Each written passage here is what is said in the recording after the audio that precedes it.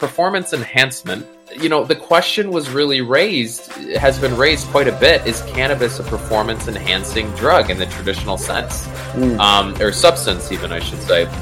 I think cannabis is great for athletic use if you use it the right way.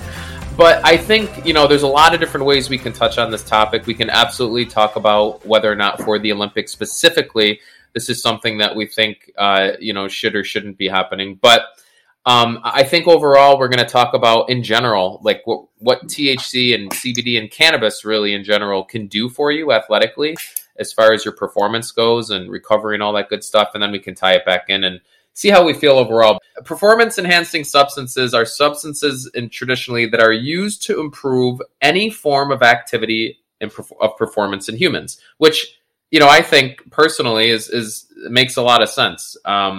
When you look at cannabis, it absolutely, has performance enhancing capabilities if you're looking at that definition, right?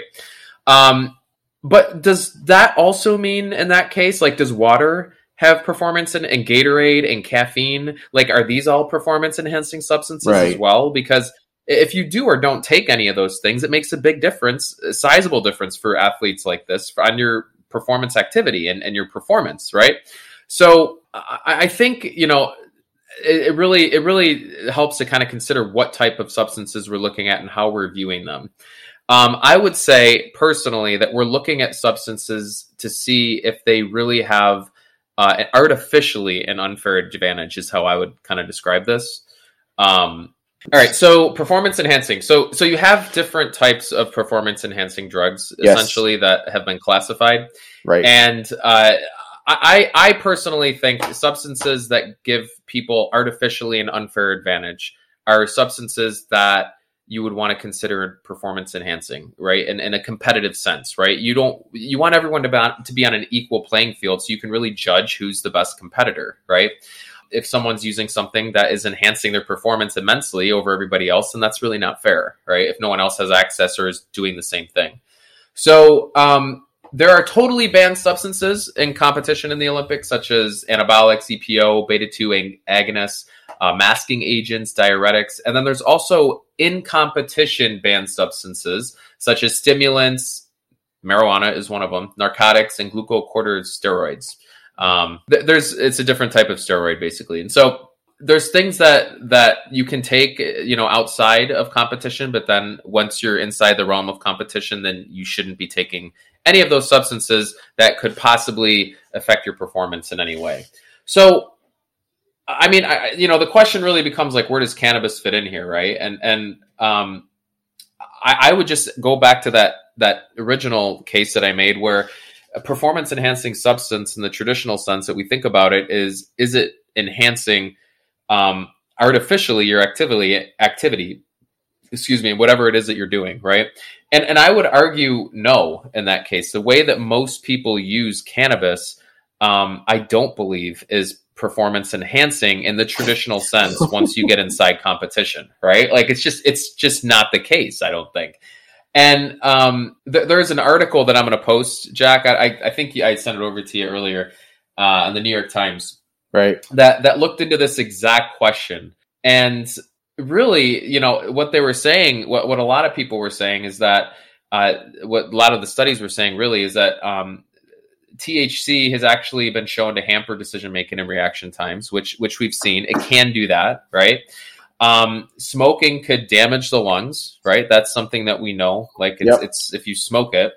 And if you're doing something that's like weightlifting, like cycling, driving, anything like that, you don't really want to be damaging your lungs or hampering your decision-making skills and reaction times if you're like cycling on the side of a road, right?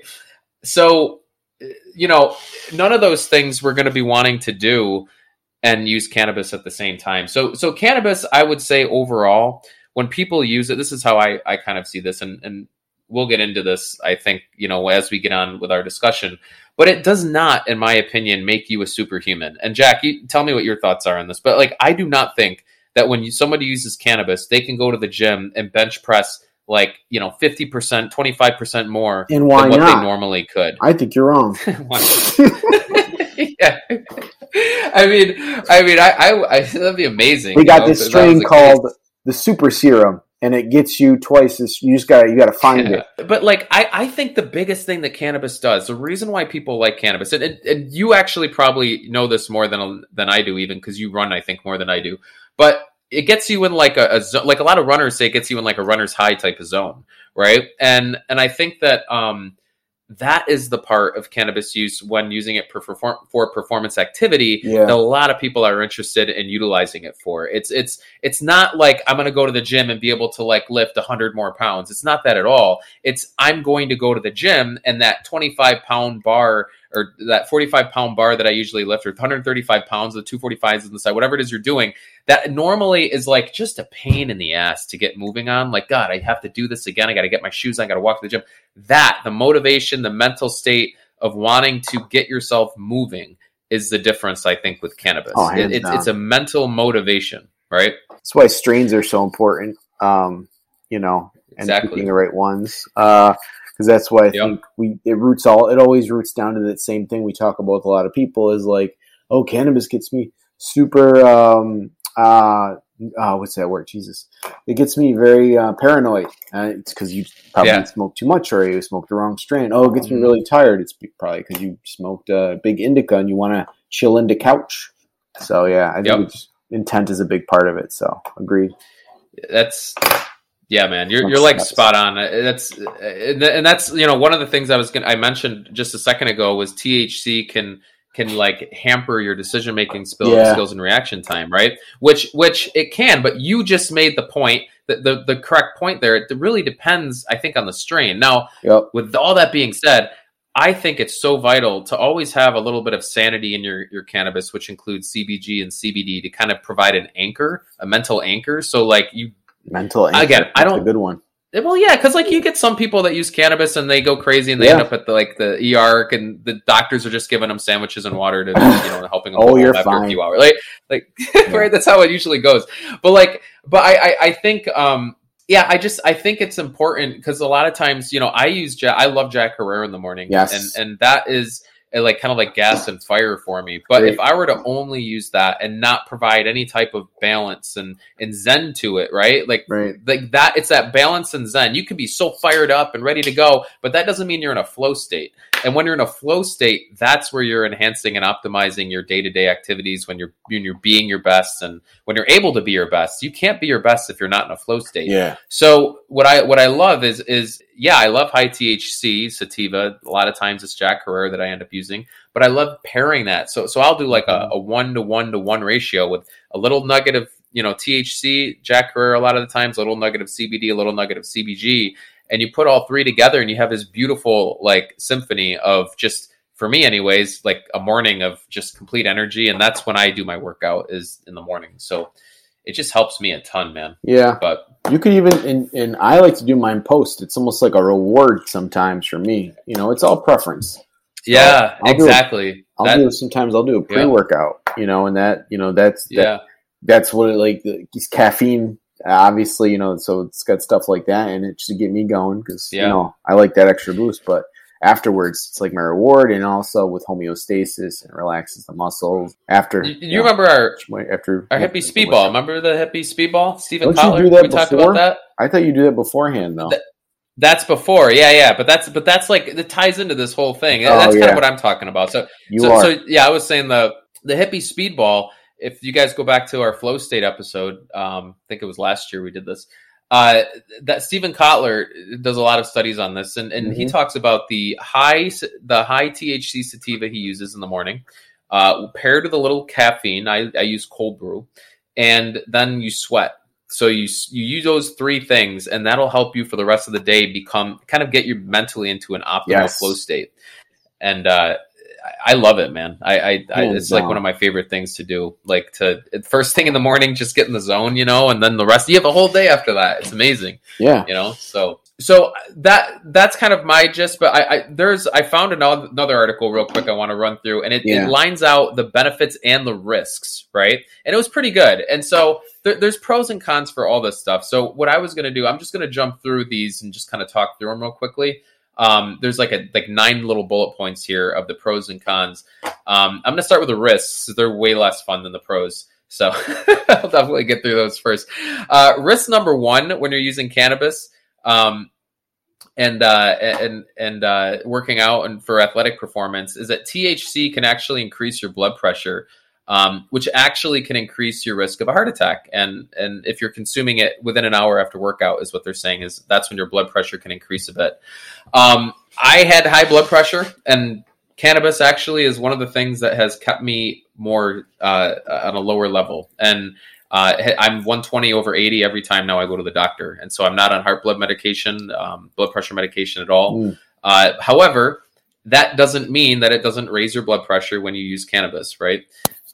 So it's just something to consider. I don't see how it's much different than, drinking a coffee, right? That does the same thing. But something to consider when you're using cannabis. If you're high at risk for that, definitely consider that that's something that happens often when you use cannabis. And if you're going to use cannabis, high CBD cannabis, you wouldn't really be seeing that. Risk number two, long-term high THC use can create an increased risk of depression. So, and if you're depressed, you're definitely not motivated to work out. No. And so you're going to have a weakened immune system, blood sugar fluctuations, gastrointestinal problems, all those things. Now, high THC use, that's, I think, the key word. And we've said this a bazillion times, and I just said it a second ago. That's why you want to add a little CBD, CBG anchor to it. And so, yes, I have used high THC over and over and over again. And eventually you kind of get to a point where you're just like, God, I don't want to do this anymore. It's just like you kind of get a little frustrated. And then you take that CBD. If I will vape CBD flower, it's actually what I use here in my Dynavap. Plug there, Jack 10 promo code if you guys see that. The Dynavap I'll load with CBD, CBG, and it's really nice. Like, it just kind of like, if I'm feeling like, a little anxiety, a little like angst, it just just, I don't know. It's the only way I can describe it is with that sound effect that may not make a lot of sense. But it's just, it just like totally smooths you over, man. And you're just like, you feel so good, and not in a druggy way. It's just in a very good way, healthy way. So that's what I like. And that's risk number two, is that it increased, depression. But again, use your stuff the right way. Risk number three, it can impair your motor skills. And that's just like any other intoxicant, whether it's alcohol or reaction speeds, anything like that. High THC can do that. And then if you're smoking it, risk number four is that it can damage your lungs. And so you always want to make sure we're getting it at a reputable spot. And that goes with vaping as well, because we've seen that be an issue with vaping. But smoking, although my doctor did tell me it was safer than alternative of vaping, which I thought was great. But he didn't know I vape flower. It's still something that, has those carcinogens and, like other toxins that are going to go into the bloodstream that just aren't good for you at the end of the day. So if you can use an edible, if you can use a tincture, if you can vape whole flower, again, like we just showed you with the Dynavap here as an example, it's just a really awesome option to be able to kind of stem or just blunt any of those risks. Mm-hmm. But those are the risks, man. I think the benefits are way bigger than the risks, and I guess I'm biased, but I'm biased because that's how I've experienced cannabis. And so if I experience it the other way, then this list would be flipped. But, for benefits, number one, and I love this, Jack, it improves mental acuity. Yep. There's a 2017 study that I'm gonna post on here that showed that low doses of THC, consistent low doses, actually helped restore cognitive function in older mice. And this kind of helps with like the getting in the zone type of thing, right? The hippie speedball that we were just talking about. Low THC doses can kind of help you get in the zone. And that's what I find. I do add a little bit of low THC into my CBD and CBG mix a lot of the times, and I get that. Number two, it actually improves your sleep and can improve, therefore, your overall recovery. That's another benefit. THC can actually induce and suppress dreams, which you wouldn't think is a good thing until maybe you have PTSD, and that's a reason why you can't sleep, right? Little THC can actually suppress dreams and therefore allow you to not have those issues. CBD, on the other hand, can actually ease REM sleep disorder, which is where you act out your dreams, which is not something we want either, right? If you're like fighting like a ninja in your dreams, you don't want to be doing that in real life either. So, right.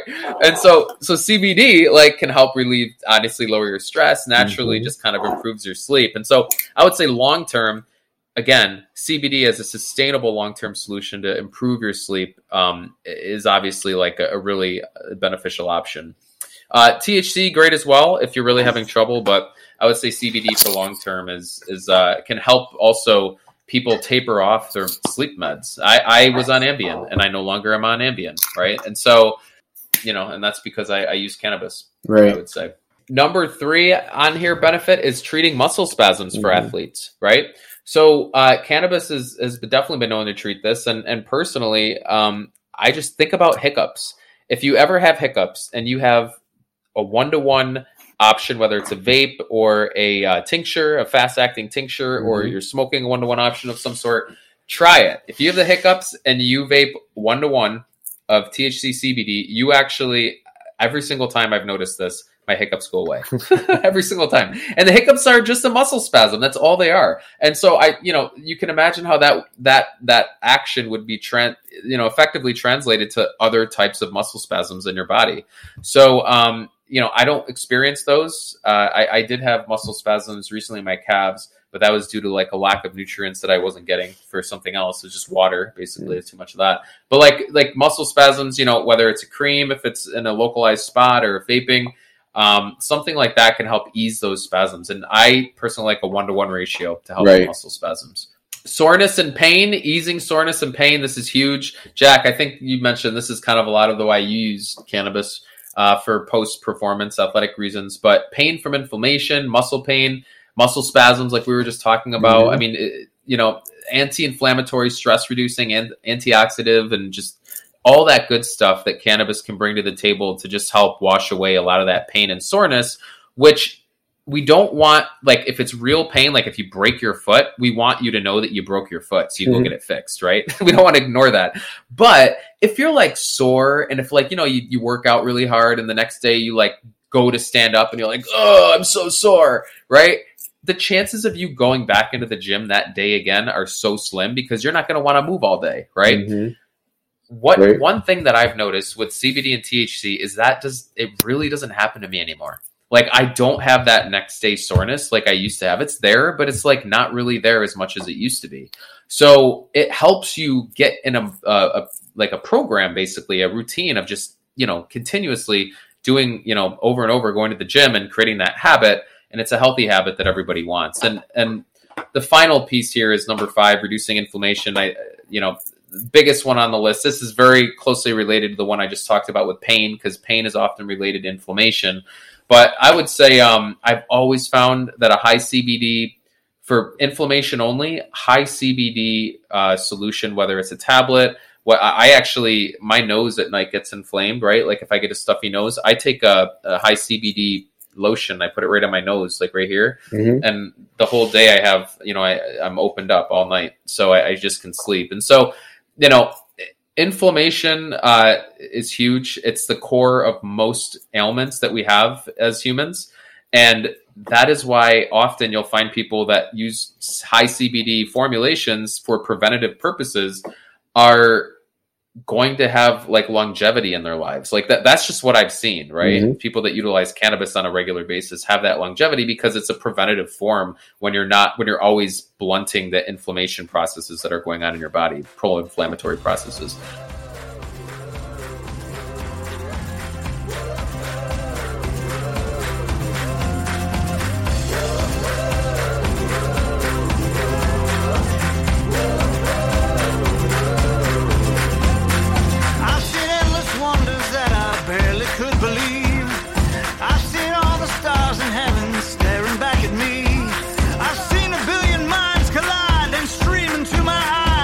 As time rolls on